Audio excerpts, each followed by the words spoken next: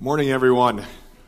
Oh, it's good to be together in the house of the Lord. Thank you, worship team, for leading us into the presence of God. Before we try anything here and open God's Word, let's ask His Spirit to teach us. Let's pray. Our Father, we thank you for the incredible truth that you love us. You want to speak to us. We thank you have a word for us this morning. And Lord, we ask that you remove the distractions, some cases maybe even the excuses. Lord, that would hinder us from hearing you. Please open our hearts wide. Please find them as fertile soil as you plant your truths within them. And Lord, might we be changed. Might our lives be more conformed into your image as a result of how we respond to your word. And we'll give you all the praise, Lord. It's in Jesus' name I pray. Amen. I don't know if you've ever thought of this, but there's someone who loves you very much, who's given you 86,400 seconds, 1,440 minutes, 24 hours a day.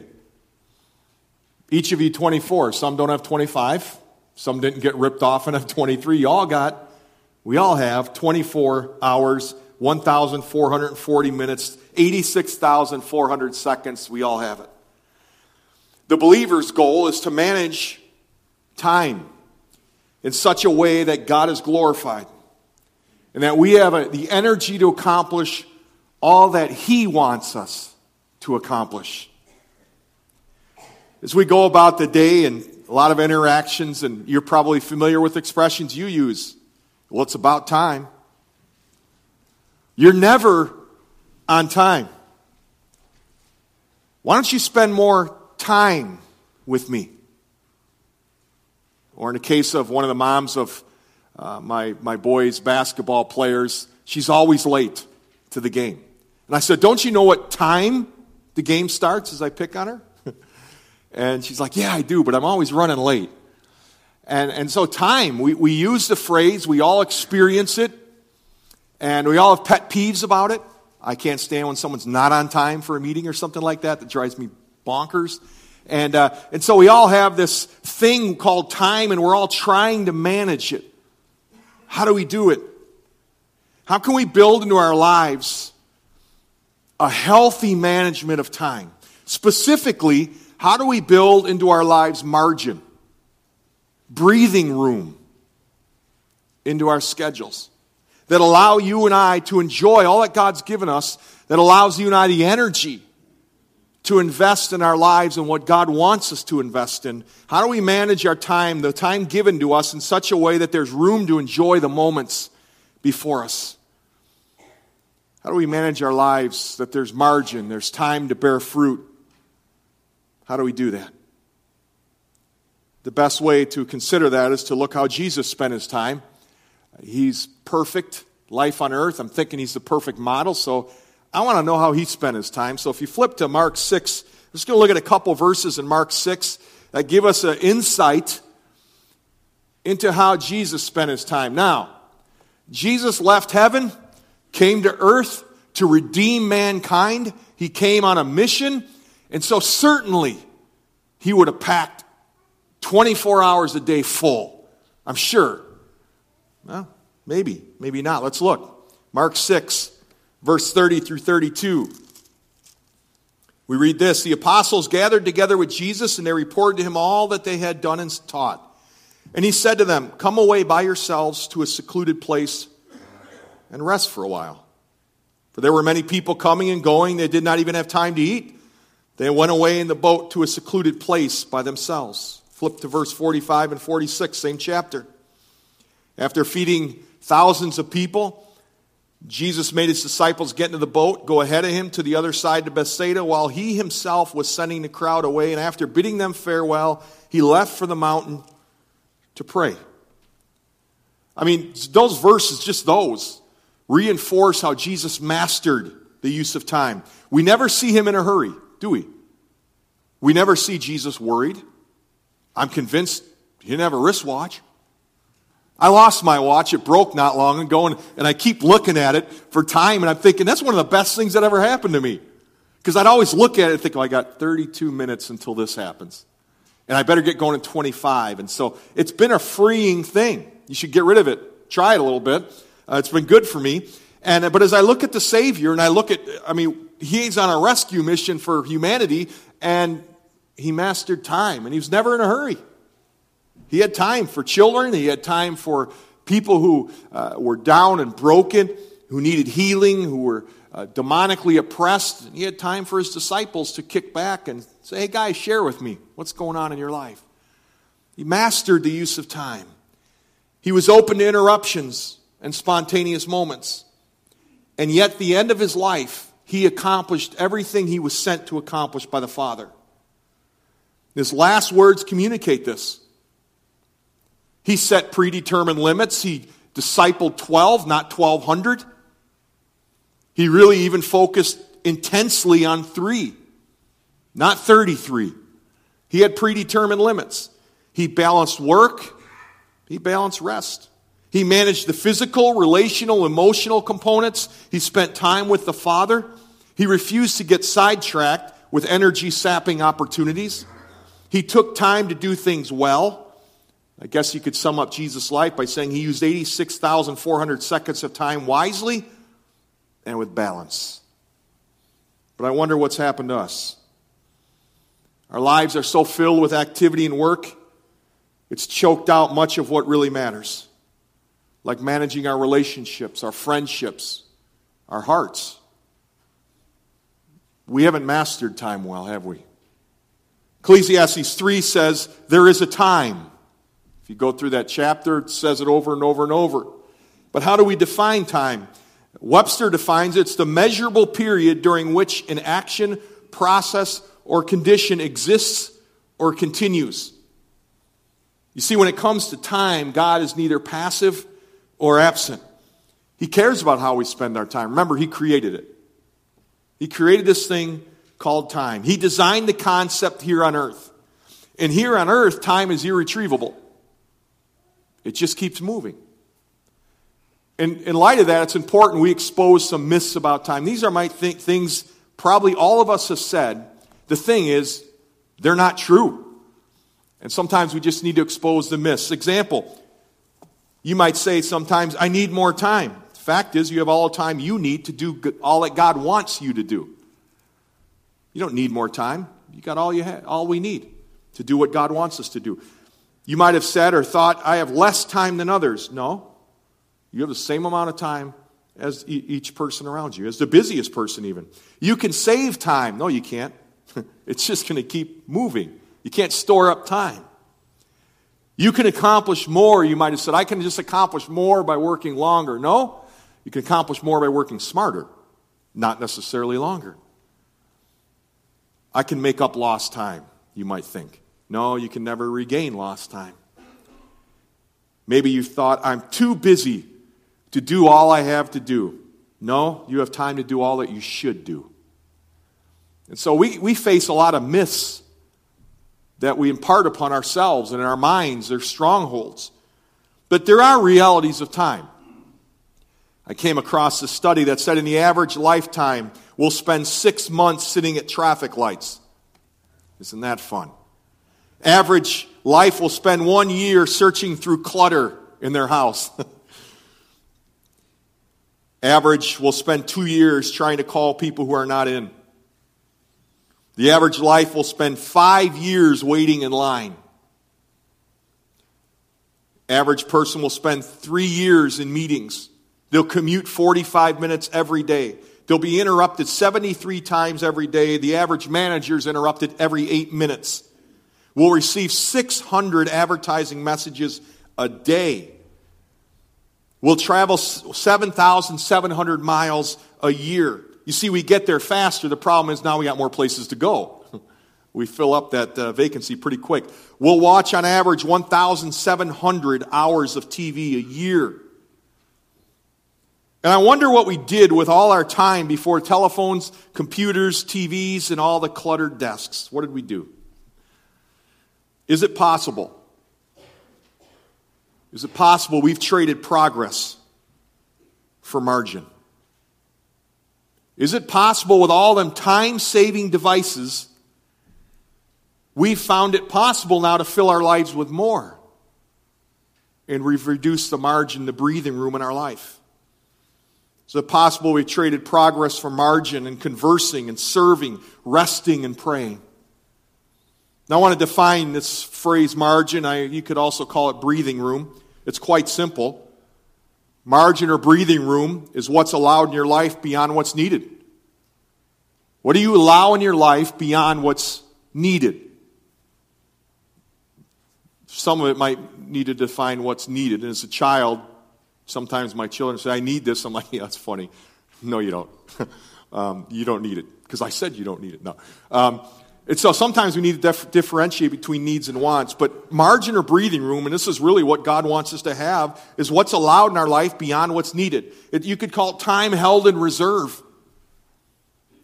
And we need to confront this dilemma, because the spontaneous flow of progress is to consume more of our time, not less.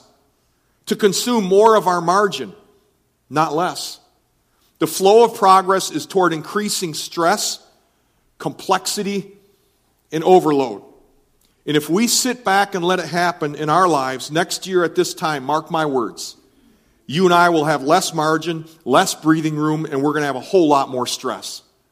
And we won't be accomplishing what God wants us to if we don't face this dilemma head on. The fact is, progress has and is competing with priorities. Namely, we've set aside the social, the emotional, and the relational. How do we know Jesus would want us to concentrate time on the social, on the emotional, on the relational components in our life? How do we know that Jesus would want us to spend our time there? Simply put, that's where the areas we see Christ spend his time. It's the areas he invested in. It's what he taught.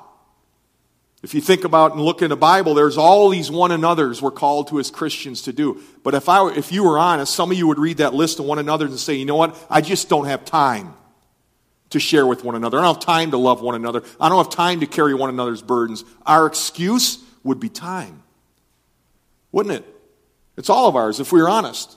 We all face this thing called time. And progress, quote unquote progress, battles that. Technology, it battles that.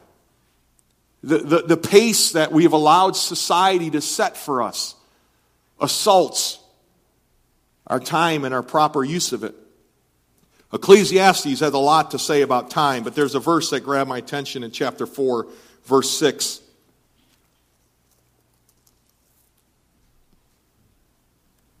Verse 4 pictures a skilled worker who's motivated by competition, becomes a workaholic. And then we find verse 6 states a happy balance. One hand full of rest is better than two fists full of labor and striving after the wind. Isn't that interesting? Solomon's saying you need margin. You need breathing room in your life. It's that important. You see, counselors' offices are filled with people in pain, confused, broken, burnt out, stressed out, depressed. And how few, even counselors, realize how much of our pain is linked to a life that's out of balance, a life with no margin, time poorly spent. A life that is not invested in relational and emotional and the spiritual components of our life under the guise of I just don't have time. You see, the conditions of our modern world devour margin. They devour time. They devour breathing room. Consider this. Progress has given you and I unprecedented technology, education, entertainment, other eras only dreamed about. And yet today, you see a loss of joy, increasing loss of peace, more stress, burnout, and confusion than any generations before us. It's because lives have no margin. They have no breathing room. And when lives have no margin, we sacrifice very significant things. We sacrifice family, friends, brothers and sisters in Christ. We sacrifice time with the eternal, transcendent God. And what do we sacrifice them for? The physical, material world, the intellectual world. You see, our progress in the latter two, which, by the way, isn't bad, but that progress in education, in the physical, material world, and our desire to accumulate more and more and more, our progress in that is good, but because it's consumed more time, there's pain in the other elements. There's pain in marriages. There's pain because we have no more friendships. There's pain because we don't know the support of a church family. There's pain because we no longer spend time with God. Because after all, we don't have time. And we sacrificed, and we pay the consequences for it. Our progress in some has resulted in pain in the others because we've invested so little time in our walk with God and our family and our friends and the church family. I have a question. If we have 10 times more than our ancestors, how come we're not 10 times more contented? I contend it's because we haven't managed our time well. We've thrown it away in some cases, but we've sacrificed it towards things that in eternity just don't matter. A deep concern I have is the generation of teenagers who are caught up in the pace and are rapidly losing the ability to relate in healthy ways and are losing the vitality to live with passion. And you know what we've done? Because of the pace of life, because it's increasing, we've begun to hand our children over and ask our teachers and educators, here, you raise them. Because after all, I just don't have time, if we were honest. There's a temptation to do that. And so our education system is now trying to face an onslaught of consequences because we haven't invested time in our children because we've been so busy. I notice at times when I put leadership retreats, not at times, pretty much every time, that sometimes we'll have games. And they'll come in and they're like, I don't have time for games. I took a day away or something like that. And even last fall we did one with our leadership retreat and we played some different things. But it's interesting because as you just watch the demeanor, slowly you see the stress reduce. They're laughing. And if you want to see people get into some games, you look at some elders. It's just a competitive group. And leaders, man, they roll up their sleeves. And when all of a sudden you see them getting in it because you notice something happened. They began to laugh, began to breathe. They began to relate. And it brought energy. And I often want to remind them, don't forget this moment. It doesn't have to be once, twice a year. It doesn't have to be once or twice a year to you either. Invest in time, in the things that really matter. Here's a quick quiz. Let's see how you do.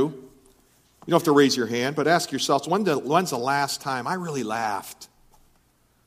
When's the last time I did something spontaneous? When's the last time I sat and listened intently to a child? When's the last time you just stopped and looked at the beauty of snow? There's a beautiful snowfall early yesterday. It wasn't heavy, it was just pretty. When's the last time you sit and looked at that? And this you won't be able to do for a couple months, but when's the last time you sat and smelled cut grass? When's the last time you did those things? When's the last time you played a game? Monopoly or something like that? And I don't ask that to guilt you, but to identify the need for each of us to create breathing room into our lives. It's meant to reveal you and I have a need for margin. And when there's no margin, when there's no breathing room, things get pushed out, often eternal things that really last, like people, purpose, service for the kingdom. And there's great casualties we have because we've not managed our time well. When we don't manage our time well, although it may seem like we're making progress, speed picks up and we hit limit after limit after limit. We make no time for what really matters. Sadly, we don't really know often can lose this idea of what it even means to live or experience a life of margin, a life with breathing room. So the dilemma is the very progress that has been so helpful in regard to time has brought consequences. So our remedy must be countercultural if we're going to live the way God wants us to. You see, none of the tools of progress or time-saving efforts have helped build relational foundations or society of lives that are needed. They help, but because we haven't managed time well, they begin to consume more time. So how do we build breathing room? Remember what margin is now. Remember what breathing room is here. It's what's allowed in your life beyond what's needed. It's allowed in your life beyond what is needed. It's the gap between rest and exhaustion. It's the leeway between ourselves and our limits. It's the time held reserved for contingencies, for God-led opportunities. Isn't it rare to see a life that's scheduled at only 80%? And there's a 20% left for margin, left to respond to God-led opportunities? I had shared with a couple of the elders yesterday about a man who helped disciple me. His name Tom Segrist, and kindred spirit with Ken. He was a dentist, and him and his wife just poured into my life. But he modeled some things for me. One of the things he modeled well is, although he had a practice, and it was his practice, he took Wednesday afternoons off. He was done at noon. He would go home and spend time with God and study, do some things around the house. He'd breathe. And every Friday night, no matter what happened, don't ask him to do anything, because he was going out with his wife, come heck or high water. And you could ask him to do some really important things. He said, no, I'm taking time with Chris. He modeled for me breathing room.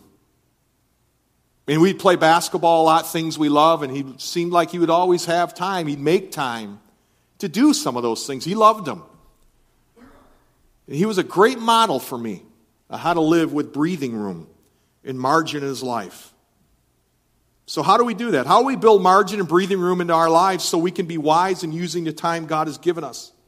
How do we manage ourselves in reference to time? Psalm 90, verse 12, I thought of this week. The psalmist, talking to God, says, "So teach us to number our days, that we may present to you a heart of wisdom." Notice the first words, teach us. What's the implication? We need to be taught. We're ignorant about these things unless you, God, teach us to use time wisely. And that's what it means to number our days. It's to help allot our time wisely. God, we need help to use the time you've given us wisely. That's why I'm talking about this morning. We need help. We need teaching. Our culture, our pursuit of progress is fighting against you. You need to know that. It's fighting against managing your time. So defend your time.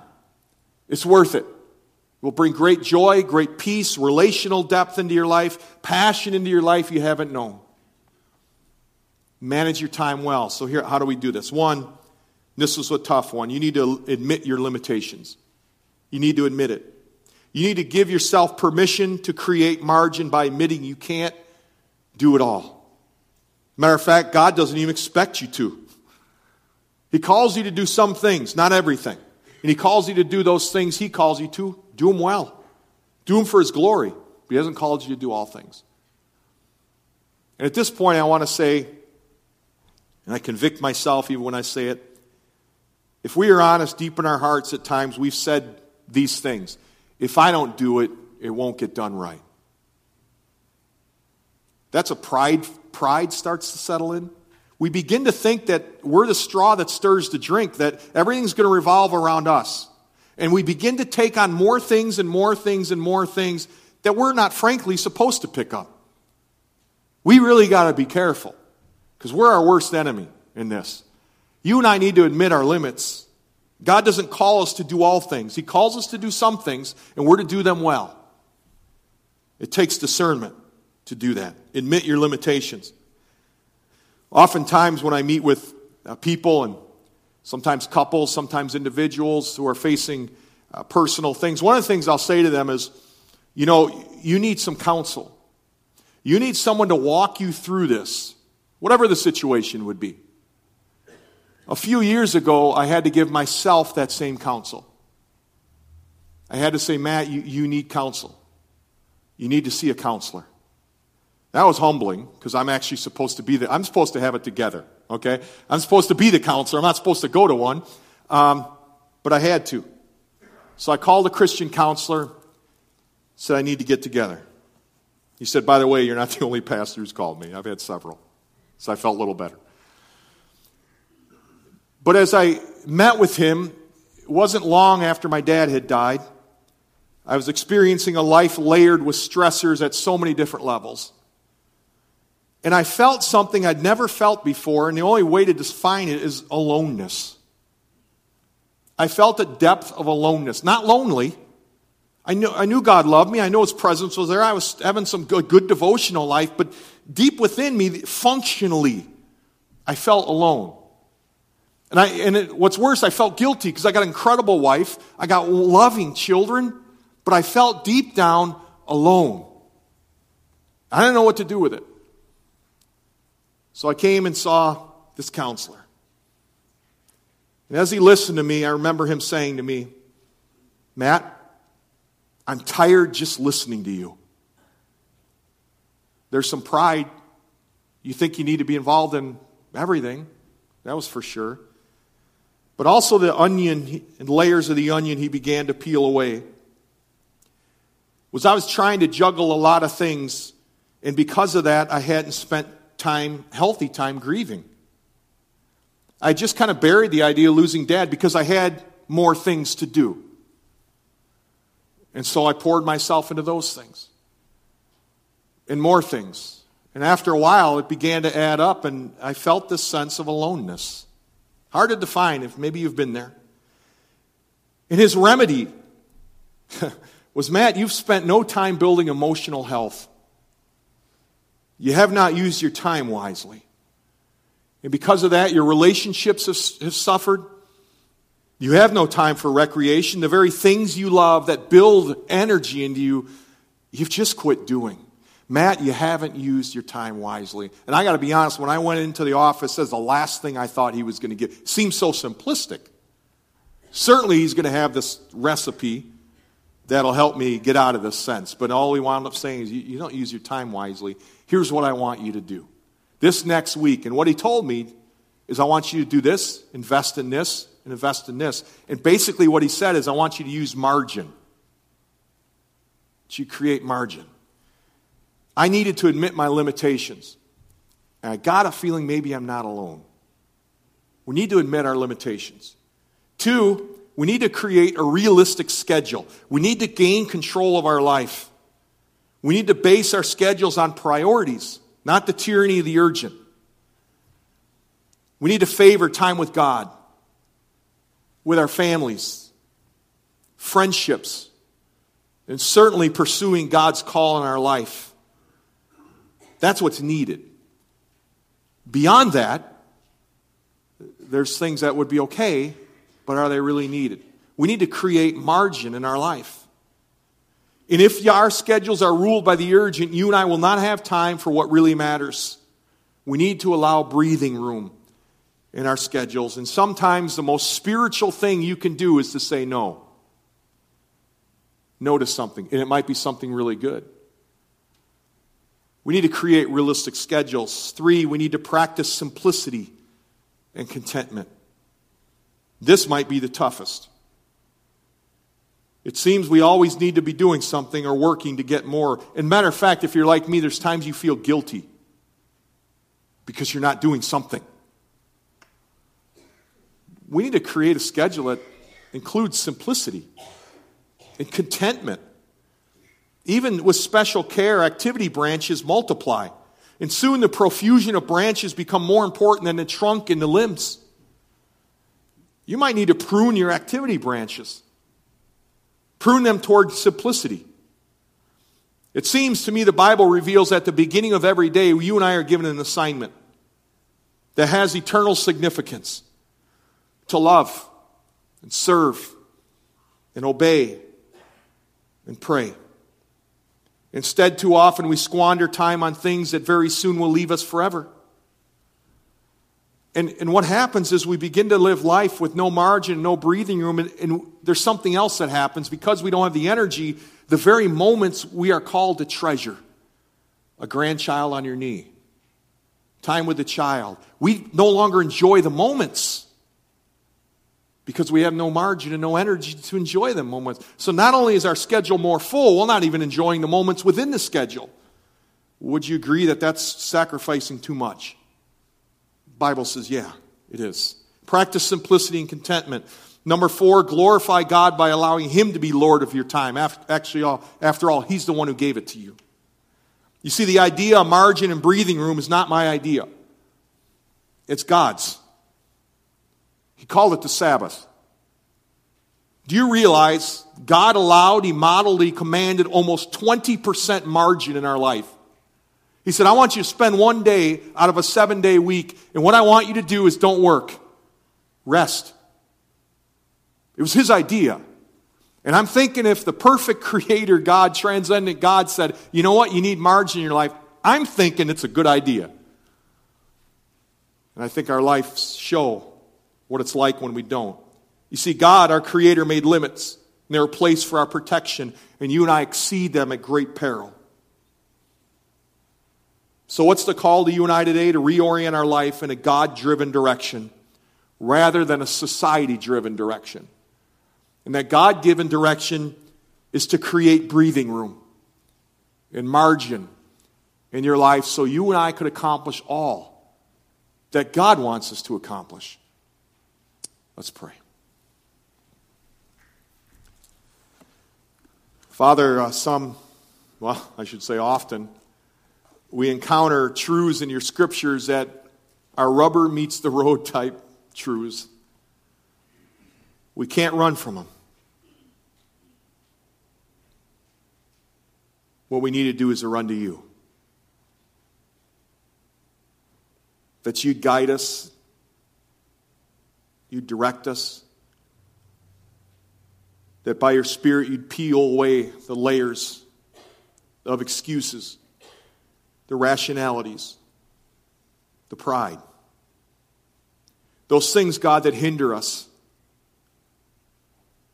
from enjoying you and living out your calling on our lives. Boy, and it would seem to me if there's an area of our life we desperately need your help, it's this area. Holy Spirit, cause us to create breathing room in our schedules. God, I pray that you would help us to see the significance of time with you and time with our family and friends that maybe we have forsaken and sacrificed at the altar of progress, technology, good things, God, but not the best things. Please help us. This morning, as you sit with your head bowed, if the Holy Spirit is asking you, matter of fact, if the Holy Spirit's inviting you to reevaluate your time, and you this morning are asking Him for wisdom, and you're asking Him for courage to take necessary steps, I want you, by a way of commitment and response to, again, heads bowed, just to slip up your hand and say, yes. Yes. Slip your hand up. Good. God, we can't run from this issue. Forgive us for doing so. And Lord, what I know you want your people to be are people marked by vitality, a growing intimacy with you, a growing love for one another, greater commitment to our family, our friends, our church family.